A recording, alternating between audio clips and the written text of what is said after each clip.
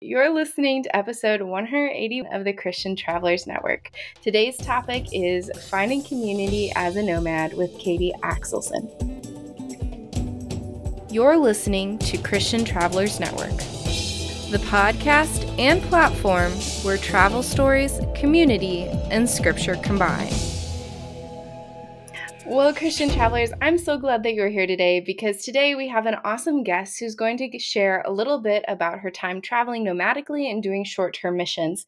But before we dive into that, I want to once again point you to our website, christiantravelers.net. We are here to help you connect with like-minded travelers so you feel supported and understood wherever your adventures take you. And that includes our online platform where you can share your travel stories, connect with other travelers, and find local worship areas wherever your adventures bring you to.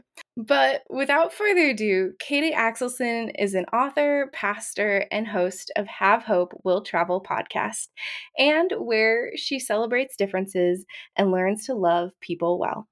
Hey, Katie, how are you doing? I'm great, Sarah. How are you? I'm doing good. So Awesome. tell me a little bit about yourself and how you started traveling. Yeah, absolutely. So I actually never left the country until I was a college student. My first, I did a short-term mission trip as a high school student after Hurricane Katrina, but that was obviously in the States. And then in college, at one point, I decided to go on a mission trip to Guatemala. One of our professors told all of our parents at orientation, get your kids a passport now. And our parents were like, but why? And he's like, because I'm going to take them abroad. He goes, if I can't take them abroad for a year, I'll take them abroad for a semester. If I can't take them abroad for a semester, I'll take them abroad for a summer. If I can't take them abroad for a summer, I'll take them abroad for a week. But get them a passport because I'm going to take them abroad. I actually never went abroad with that particular professor, but I was glad he encouraged that because I did go abroad my sophomore year for the very first time. I went on a short-term mission trip to Guatemala. We were working in a children's home in Chimaltenango, Guatemala, and it just blew my mind sometimes to be walking around and be like, I'm not in the States right now. I'm in Guatemala, like all the time, the way that it hits the first time. And then I had studied Spanish since I was in 5th grade. And that was the first time I got to like be talking to someone besides my teacher who was like actually a native Spanish speaker. And I was like, oh my gosh, like this language, I actually need to use this language. It made me want to actually learn Spanish. I did end up studying abroad again later in college. So at that point, it just kind of became normal for me.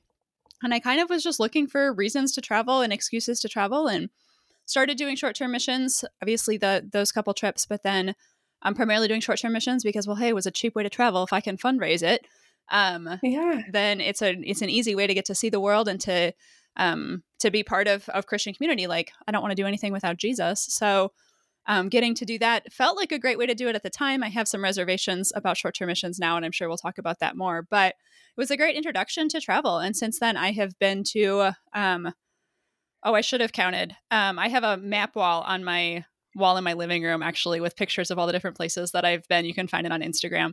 But probably like 25 different countries. Most continents. I haven't made it to Australia or Antarctica yet, but they're on the list. Don't worry. That's awesome. So that little trip in college and the encouragement from your professor really scratched that travel bug itch. Oh, for sure. I can't get enough. Yeah. I will just stare at the map wall and be like, okay, where should I go next? Can I just buy flights randomly? Like, we need to have a plan. Do we need to have a plan? We don't need to have a plan. Speaking of, do you have your next travel destination planned? Ooh, good question. So this is still like a year out, but it is consuming all of my thoughts right now. There will probably be trips between now and then. But I'm going to go to Turkey next fall. I just bought my flights that are going to involve a 24-hour layover in London by myself. I've never solo traveled before, so I'm excited for that. And then one of my friends will meet up with me in Istanbul. That's awesome. Yeah, and actually, one of my friends and one of her friends. So I will have 2 friends in Istanbul with me. That's awesome. Yeah. Yeah, my first solo trip Well, like I flew internationally on my own. It was supposed to be Mhm. a mission trip, and all of the other people were supposed to meet up in the Chicago airport because of a big rainstorm. Oh, We no. got delayed, so I went all the way to Ghana by myself, which Wow. was very intimidating. But then Yeah. obviously they joined me there. So good I luck. got left I had the opposite problem. I got left in New York and then had to Oh, fly and meet up with my team in Uganda. oh man. Yeah. It was fine. Nice. It was fine. Well, good. Yeah. Um, so you kind of ended up doing kind of a nomadic lifestyle, Yeah. traveling pretty frequently. Can you tell Mhm. us a little bit about that? Yeah, absolutely. So I started my career post college as a freelance writer, which basically meant that I could be wherever I wanted and do whatever I wanted. And I basically wrote whatever people would pay me to write or edit. And so it's kind of started, well, separately, but now that I think about it and reflect on it, kind of started in the States. Like I would just pack up my little Toyota Corolla and tell my parents I'll be back when I get back, and drove around the country and was traveling for like a month each time.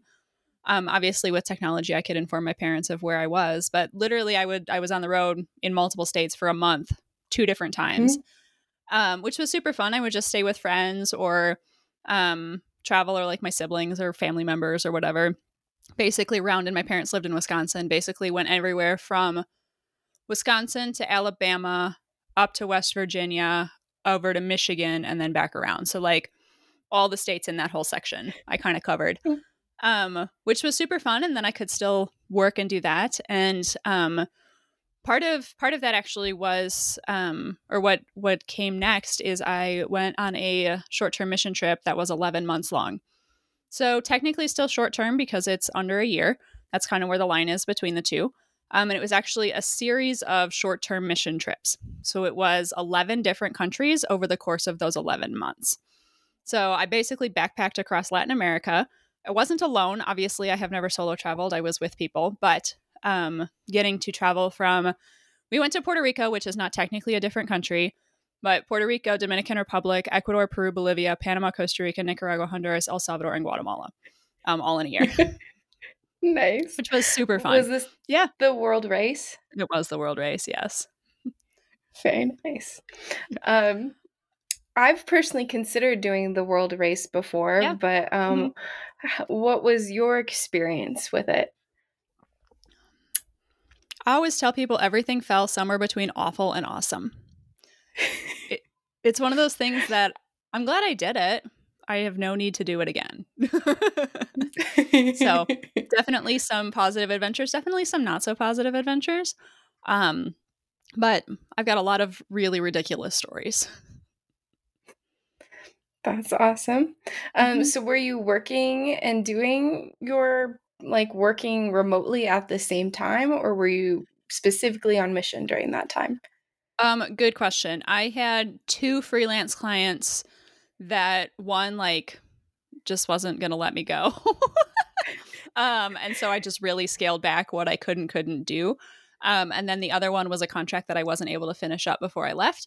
And so I finished up those or finished up the one contract like 6 months into my race, and then maintained the other client more as a relationship than actual current work. But mostly I was just on mission. Mhm. Nice. Hmm. And after that race, did you continue to kind of travel internationally? You have visited 25 different countries, or what Yeah. did life after that look like? Yeah. So life after that, I didn't really know what I was doing next. I knew that after living out of a backpack and sleeping on the floor for a year, I would like to settle somewhere for at least a little while. And Mhm. so I had a friend who lived in Minnesota, and she had a vacant townhouse, and she goes, just go live in my house so it's not vacant over the winter and figure out what you want to do. And that was supposed to be a 3 month move because I went straight from sunny, gorgeous Guatemala of 80 degrees every day to Minnesota in January. That was my best life decision. Not at all. um, to live in her townhouse that didn't even have internet. I was like, that's the one thing I need to work. She's like, yeah, we don't have that, but we have coffee shops. And I was like, okay. That was supposed to be a 3 month move while I figured out what I wanted. Well, what are we at? 7.5 years later, I'm still here in Minnesota. I don't live in her townhouse anymore. I bought my own. Um, but I do still travel. Travel is still part of my life. I'm kind of always looking for an excuse to get out of the country. So since then, I've been back to Guatemala. I've done a short-term mission trip to Europe, went to Cuba, and then I kind of paused doing short-term missions for a while because I was questioning if this was actually beneficial to the community we were serving, if it was actually a beneficial use of funds, like all of those kinds of questions. And so I went to Cuba in April of 2017, and then didn't travel internationally again until actually this past summer. Travel internationally on short-term missions until this past summer. And part of that was like I was in grad school, and part of that was the pandemic and just a lot of things. But I was also personally wrestling with like, how do I feel about short-term missions, and how are we actually positively impacting the community here? And then found an organization that I liked, that their methodology on short-term missions, and I thought I want to see this in action. And so I went to Uganda this last summer. Okay, So that's yeah. really cool. Mm-hmm. I know a lot of people do wrestle with short-term missions. Like, Yeah. on one hand, we're bringing the gospel, but oftentimes it's not with a deep relationship. Mm-hmm. It's short, and so the long-term impact isn't always there. What were Right. some of those things that you were wrestling with as you were Yeah. considering short-term? Yeah. So um I've done short-term missions on like 5 different continents with probably 6 different organizations. So I've done everything from like a construction trip in Appalachia here in the States to I spent considerable time, like a month, teaching English in China. Obviously, I lived in Latin America for a while. I've prayer walked through good portions of Germany. Um, I've done it all. I've seen it all. And I've seen it done well, and I've seen it done really poorly. And I think that a lot of it comes from the idea of like, we're not bringing God to this place. He's already there. And so what does it look like, is kind of my mindset, is what does it look like to partner with God and what he's already doing in wherever it is that we're going? And so what does it look like to be in a place where you're actually invited, not just being like, I want to take a group to Kenya, let's go. But like actually having a point of contact in Kenya who's like, can you please come? And this is what we would like to do. Then you think about, how are we actually like positively impacting this community? Like you think about if you're visiting a children's home or an orphanage. Okay, a lot of children in children's homes or orphanages already have attachment issues.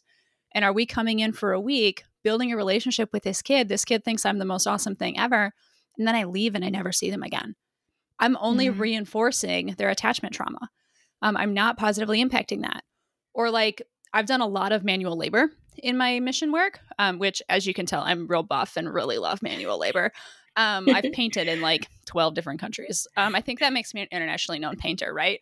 But like, if I fly to, say, Peru to paint a wall, first of all, that was an expensive flight. Second of all, like, that means a skilled laborer locally is not able to do that job because I've done it. And not only is that income for them and their family, like it would be way, way better done if they were doing it themselves. Or like if I'm building something, okay, not only did I take the job from a skilled laborer, is whatever I constructed even safe? Like that's just a real question. And then you think about, like, I've seen houses that my community was part of building. I've seen them again a couple years later and they're vacant. And it's like, well, why did we send a team here to help you build this house, take away the job from the skilled laborer, build a house for it to sit overgrown in weeds? How are we actually positively impacting this community, or are we just implementing what we think is the right thing to do? And I think that happens here in the States too. Like I can't just talk about international missions. Like I think about a church that I was part of had an inner city ministry, and there were some girls at our inner city ministry, and of course this is summertime, and they're running around without shoes on. And somebody from our group was just very deeply moved that these little girls don't have shoes. So figured out what size shoes they wore, went out and bought some shoes. The next week we were there. So we actually had like continual relationship with these people. We saw them just about every week and brought them some shoes. Gave them some shoes, very excited about it, very emotional. Look, like I got to give these poor kids some shoes. The next week, they're barefoot again. What happened to your shoes? Oh, they're at home. I didn't want to wear them. The kids weren't barefoot because they didn't have shoes. They were barefoot because they didn't want to wear shoes. But we didn't take the time to get to know them well enough to know this is actually what's going on. Or towards the end of summer, they started asking us, like, are you going to do like a school supplies drive?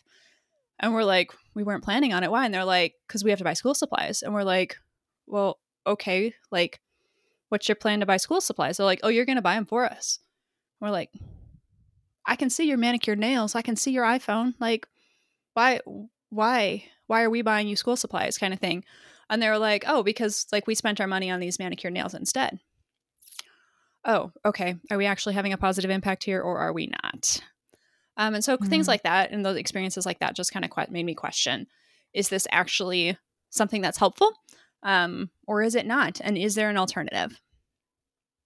Yes, that certainly does pose a lot of good questions. In your exploration, or just as you've pondered it, Mm-hmm. what do you think it would look like to actually just join God, join Jesus in what they're already doing in community? Yeah. How do we change that mindset? Yeah. I think it starts with where you are right now. Like, where are you living and breathing and working right now? Think about your coworkers, okay? Before you got to work there, God was already working there. And so, what does it look like to be celebrating what God is already doing?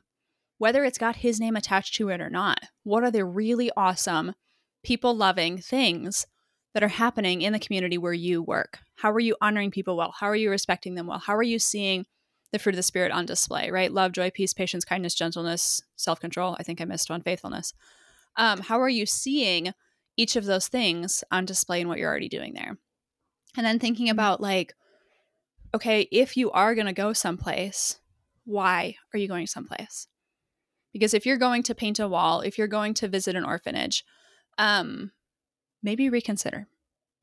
But if you're going to, because you've got a local contact there who has invited you to come in for this very specific reason, that is something that only you can do, as in like a local can't do it or wouldn't do it as efficiently, maybe is the best way to phrase it, then maybe it's a good opportunity to go. Like, for example, if you're going to teach English, it's way better to learn a language from a native speaker. So, can you go to teach English? Maybe to teach English teachers English so that they can continue the cycle of teaching English to students or whoever is the next person to learn. Maybe that's a good idea to partner with God in what he's already doing there. Or like my most recent trip, I partnered with an organization called Kindred Exchange that asks a lot of these same types of questions and has these same types of like concerns, and which made me interested. And I was like, I want to see it. I want to see it in action, and I'm willing to try this different mindset of short-term missions. And they had a group of entrepreneurs in Uganda who want to launch businesses. They're actively doing it right now. And so we went to encourage them, to give them some basic business training. But the local entrepreneurs, the Ugandans, are the ones with the visions. They're the ones doing the hard work. They're the ones that are making these dreams a reality. We're just standing there going, you can do it. How do you make sure your income is greater than your expenses? Like, how are you going to market this? Like, really just chatting with them of like, you're the one doing the hard work here. We're just here to partner with you to make sure that your business is going to actually be viable, to make sure that you're going to have a positive impact on your community, and to make sure that you know that someone is in your corner cheering for you. I really liked that business model, or that short-term mission model of business as mission, because poverty is complicated, right? All short-term missions aren't necessarily poverty-based, but poverty is complicated, and education is one of the best ways we can get out of it and help people move forward to break that cycle of poverty. Within all of this, it sounds like just relationship is such a big part. And sometimes I think we get in our heads a little bit too much about starting that first conversation. Mm-hmm. If someone's in that kind of space right now where they think the Lord's kind of leading them some way, how would you suggest taking that first step? Yeah. First step, like towards a trip, or first step towards like partnering with God with what he's already doing, or first step towards building a relationship with someone they don't know? Maybe a little bit about all of them, but specifically the Okay. relational piece. The relationship piece. Yeah. So if this is allowed, I actually have a resource on my website that I just released this week about how to start a conversation with someone who's different than you are. And to be honest, it's Mm. ultimately really simple. The resource has like 7 practical questions that you can ask to get the conversation going. But it's really be interested, be willing to learn, just listen. Don't make it like the goal of the conversation to insert your own experience or even ask a really great follow up question, but just seek to understand, want to listen, want to hear that perspective, want to know more, invest in the relationship, and then ask, like, I heard somebody else say this. Is that your same experience or do you have a similar experience? Do you know of any resources where I can learn more? Because it shows that you're continually interested. Obviously, if you ask for more resources, take advantage of the resources that they have recommended. Go get them from the library if you don't want to spend money on them. Libraries still exist. Download it offline, buy the book, watch the movie, whatever it is. Like, take the time to listen. You could even come to the person with a like, hey, I heard this podcast. I heard this. Do you agree with that? Can you tell me a little bit more than what was said? Like, that's what Have Hope Will Travel is all about, is the space to have those conversations started so that you can have those conversations in your real life too. That's awesome.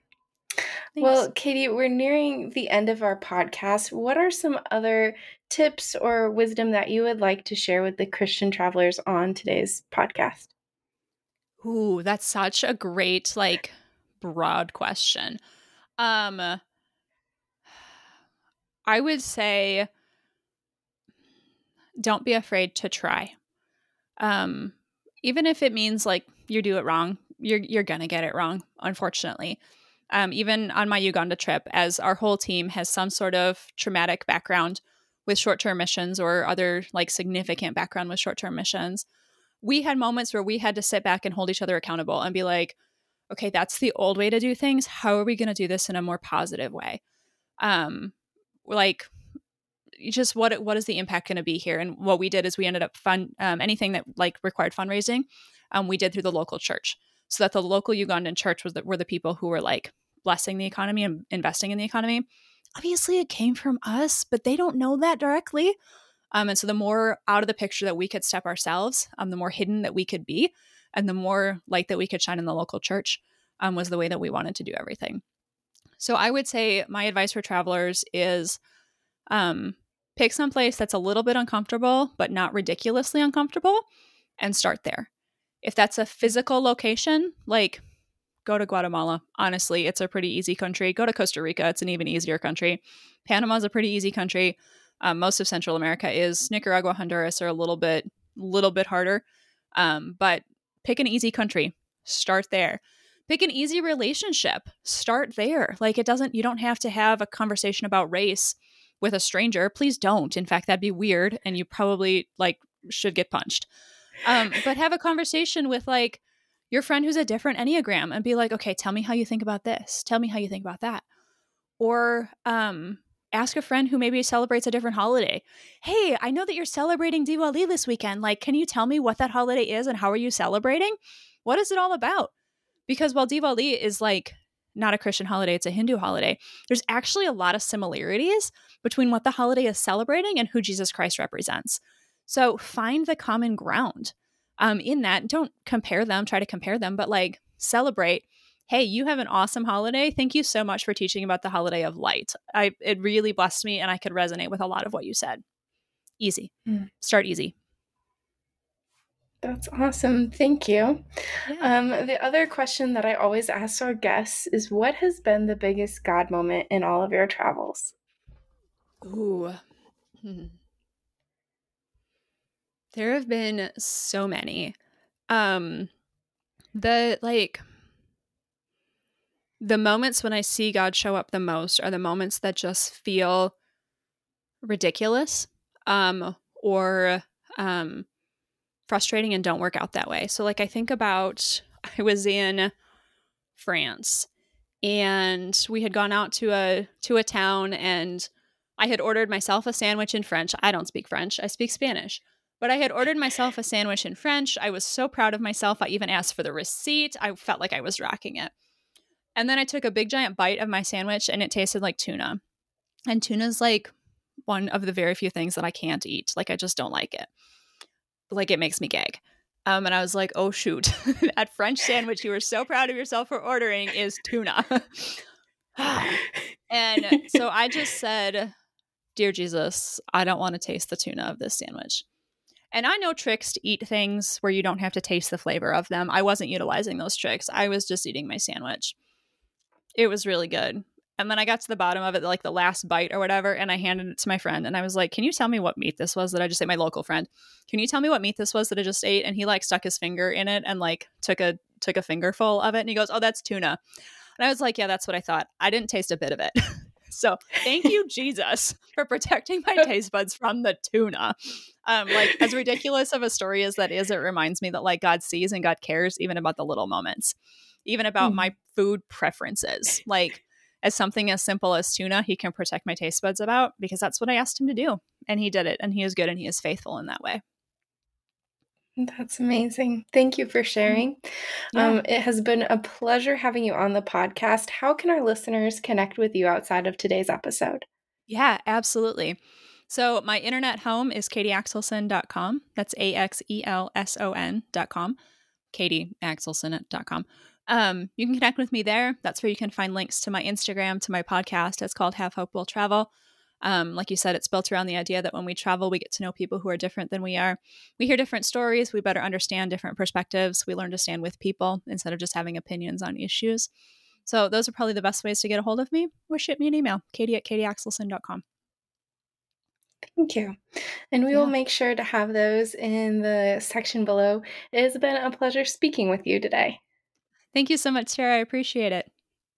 Thank you. Well, Christian travelers, I hope that you have really enjoyed hearing Katie's story and that it has encouraged you to consider the pros and cons of short term mission. And as you weigh some of those, I also encourage you to check out episode 178, Finding Friends on Mission with David and Heather Counselor, and episode 34, 31 Weeks of Travel with Royce.